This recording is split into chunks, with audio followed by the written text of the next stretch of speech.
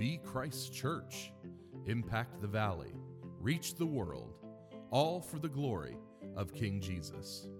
Welcome to the North Roanoke Podcast. Today our student pastor, Ethan Smith, will be opening God's Word for us. Our prayer is that you will encounter the living Lord as you hear His Word proclaimed.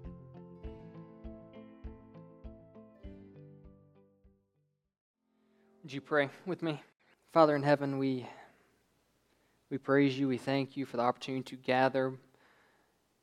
But God, we praise you all the more for the reason that we gather. We come to celebrate the darkest day in human history. The day when Christ is crucified, and yet this is Good Friday. And Lord, as we take a look at your word, as we contemplate this singular theme that goes throughout your entire Bible,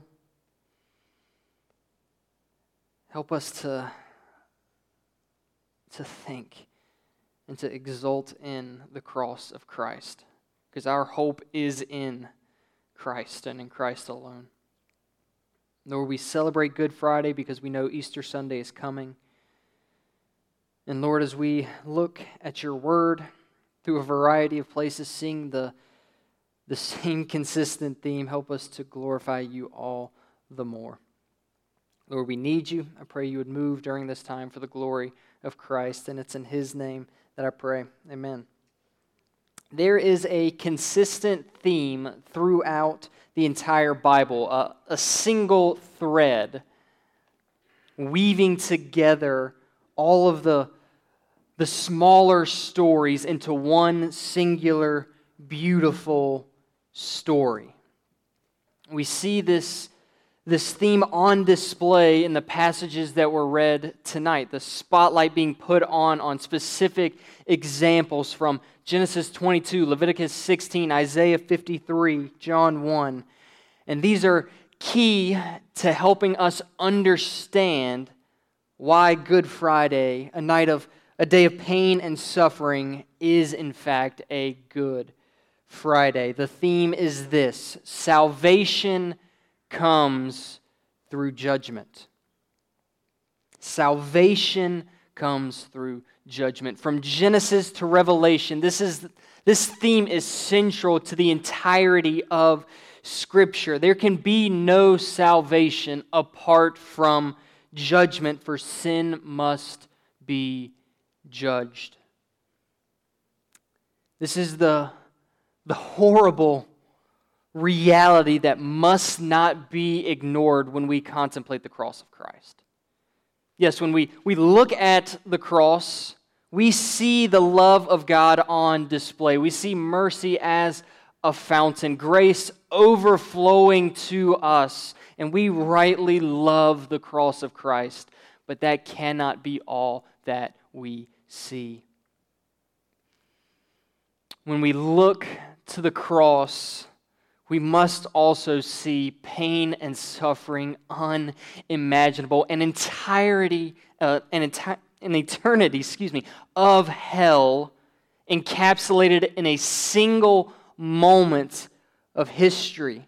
The wrath of God prepared for the enemies of God, drained to the dregs by the holy and righteous Son of God. The innocent being punished in place of the guilty. Why is this good news? Why is this event worth celebrating? Why is this day labeled Good Friday? It's horrifying. It's repulsive to us. It's outrageous. And the passages that we read tonight make it clear why Christians gather to celebrate such a dark day. And we're going to consider it further in Galatians chapter 3, 13 and 14. Hopefully, if you have your Bible, that's where we're going to be. Here we read this. Paul writes, Christ redeemed us from the curse of the law by becoming a curse for us. For it is written, "Cursed is everyone who is hanged on a tree," so that in Christ Jesus the blessing of Abraham might come to the Gentiles, so that we might receive the promised Spirit through faith. Do you see the theme of salvation through judgment present in this passage? Christ redeemed us. He delivered us. He saved us through bearing the full weight of the curse of God that we rightly deserve. Don't brush past this. Stop and consider what this means. We can grow so accustomed to the cross of Christ. We come to a Good Friday service. It's what we always do. We're part of a church that rightly preaches the cross often. That's good. That's right. We should. We make much of the cross of Christ, but we can become so accustomed that we become inoculated to what is going on. That God incarnate, who's completely holy, completely righteous, became sin incarnate in order to save. Is this not what Paul means in 2 Corinthians chapter 5, verse 21, where he says, "For our sake he made him," that's Christ, "to be sin, who knew no sin, so that in him we might become the righteousness of God"? God made him to be sin. And this is no ordinary human. This is the eternal Son of God. Truly man, that he might stand as a substitute for man. We could not save ourselves. We are guilty before God. We needed a substitute, someone to stand in our place. Truly God, for only God can bear the eternal, infinite wrath of God. There is no other way for salvation to come than through judgment.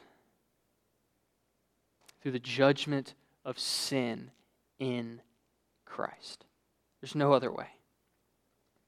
Is this not the fulfillment, the ultimate fulfillment of Genesis chapter 22 that we heard earlier? Abraham did not have to slaughter his son because God provided. Do you remember the way in which Isaac was described to Abraham in verse 2, Genesis chapter 22? God says, "Take your son, your only son Isaac, whom you love." Do you hear the emphasis being placed in this moment? There's an emphasis here, but there's a weight falling on Abraham's shoulders with every word. Your son, your only son, Isaac, whom you love. This is the one whom you are to take to the mountain and slaughter as an offering for me. And yet, Abraham had confidence, did he not? He knew that God would provide. He told Isaac as much. Where is the lamb to be offered? Don't worry, son. God will provide. Abraham had already received the promise in Genesis chapter 12 that through his line the nations of the world would be blessed. He knew that God would provide. And God did provide a ram in place of the sacrifice of Isaac.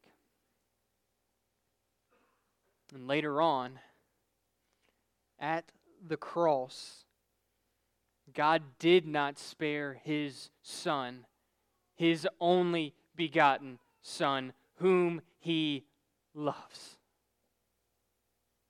but he offered him as a sacrifice to be slaughtered.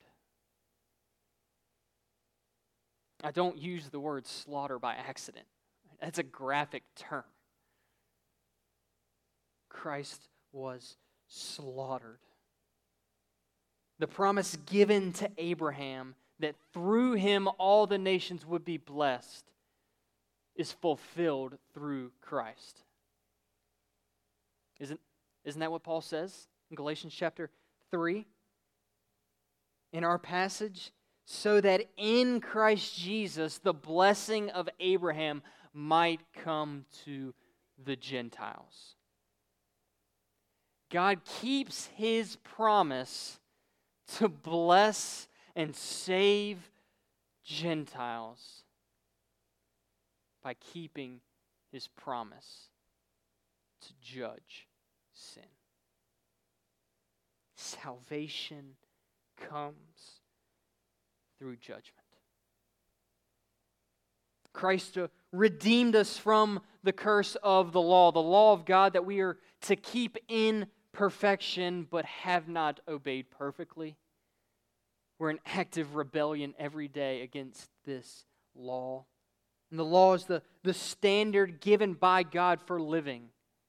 It's based on his holy character, and we are rebels against it. And Jesus didn't set aside the law, but rather obeyed the law in full. He was innocent, and yet he willingly stood condemned. He was forsaken by God on the cross that sinners, condemned sinners, might be embraced. Is this not the fulfillment of Leviticus chapter 16? The Day of Atonement? He acts as both goats, does he not? He's the first goat that's slaughtered as an atoning sacrifice for sin, for the sin of the people. And he's also the second goat.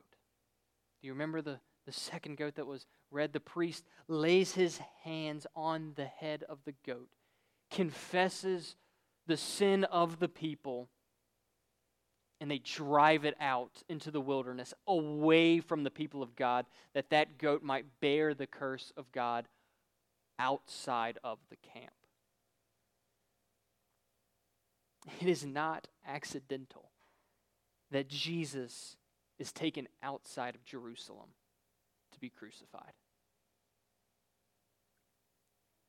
It's not just the custom of the Romans who were occupying Israel at that time. It was the will of God that the sin-bearing one be taken outside the camp in order to bear the curse. Christ is the fulfillment of Leviticus 16. What does it look like to bear the curse of God? It entails suffering inestimable. But this is what a single sin deserves. This is truly death. To be under the curse of God apart from Christ is not just to die physically. The death that we owe for sin will begin at the point of physical death. So that into eternity, there will be suffering in a place where Scripture says the fire will not be quenched and the worm will not die.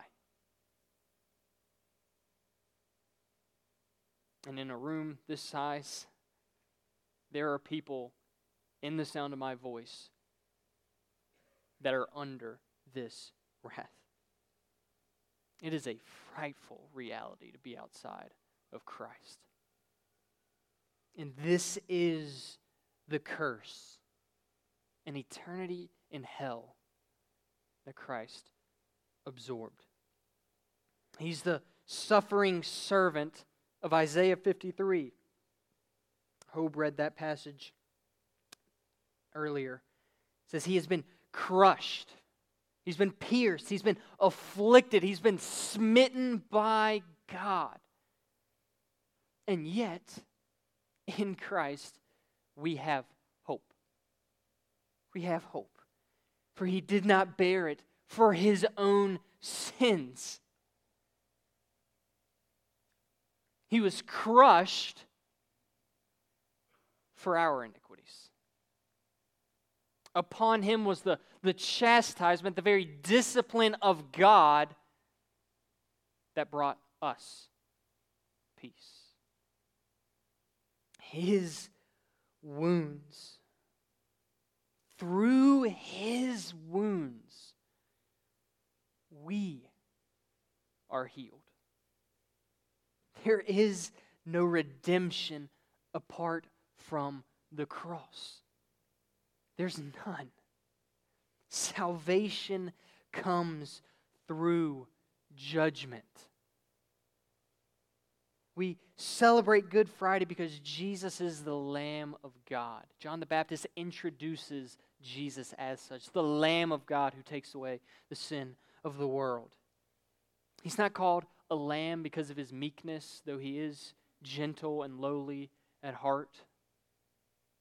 He's not called a lamb because he's docile, because he's easily managed. The Pharisees knew very well that this man could not be managed.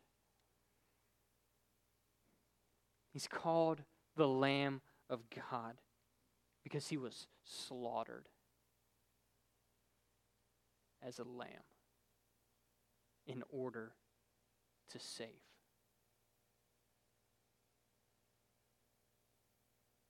Good Friday is indeed good because Christ stood in our place. It's a dark day. It's a day of suffering and hell on earth. But we know it's not the end. We celebrate Good Friday because Sunday's coming. He died as a payment for sin. Romans chapter 4, verse 25 says he will be raised. He is raised for our justification. Our right standing before God comes because Christ was crucified, buried, and risen. Death is not the end. And for those who are in Christ, it is not our end. For those who have received Christ, who've repented of their sins, who have believed in Christ, his death is our death. And his resurrection guarantees our resurrection. He became a curse so that we could be redeemed. And I urge anyone in this room watching online who has not received Christ, who has not repented of their sin, to do so. When you look at the cross, you see the suffering of Christ, you can see this is what I deserve apart from Christ. That's what I deserve. That's what my sin deserves. And he bore the punishment so that we don't have to. That you can be saved because he was judged. So that when you look to the cross, you say, yes, that is what I deserve. But you see the love of God.